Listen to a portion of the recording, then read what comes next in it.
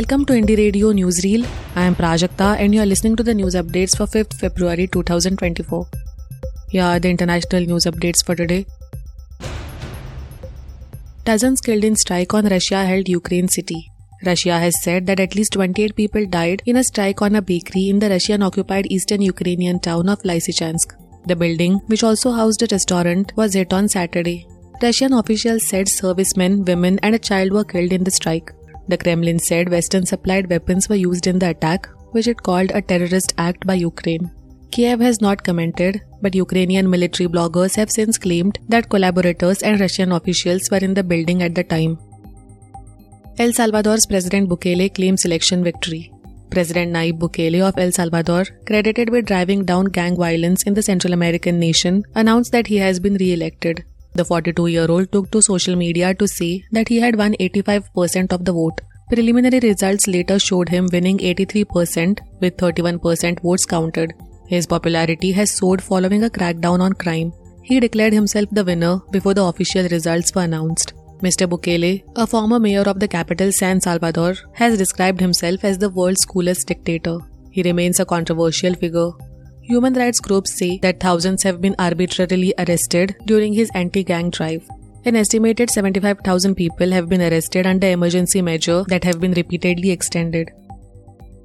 Blinken heads to Middle East to press for truce. United States Secretary of State Antony Blinken headed to the Middle East for another crisis tour today in a bid to secure a new truce in the Israel-Hamas war as southern Gaza saw no let-up in fighting. Mr. Blinken arrived in Saudi Arabia, the first stop of his fifth Middle East tour since the October 7th attack by Hamas that prompted massive Israeli attacks on Gaza. He is also set to visit Israel, Egypt and Qatar later this week. Ahead of the trip, he stressed the need for urgently addressing humanitarian needs in Gaza. Over the weekend, Israel pressed further south towards the densely crowded border city of Rafah. Now to the national news stories. Supreme Court calls conduct of Chandigarh mayoral polls a murder of democracy. The Supreme Court gave the BJP victory at Chandigarh mayoral elections a jolt, threatening to order fresh elections after a video played in the open courtroom on Monday showed the returning officer obviously defacing ballot papers while taking stealthy glances at the camera overhead like a fugitive, they said. What is he doing? It is obvious that he has defaced the ballot. This man has to be prosecuted. Why is he looking at the camera like a fugitive and then quietly defacing the ballot? This is a mockery of democracy. He is murdering democracy. Is this the way to conduct an election? Chief Justice of India D.Y. Chandrachud said.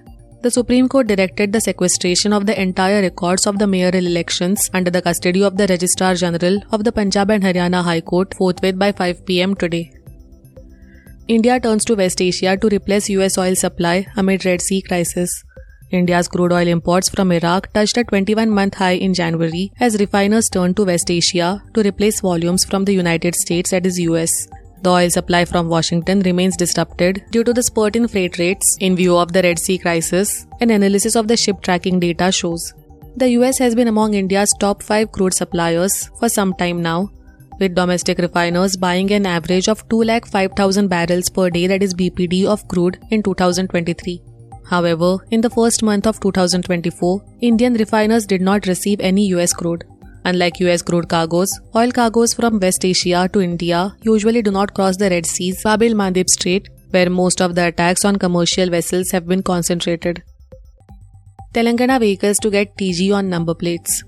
The Telangana government is gearing up to switch the state's vehicle registration number plate abbreviation from TS to TG.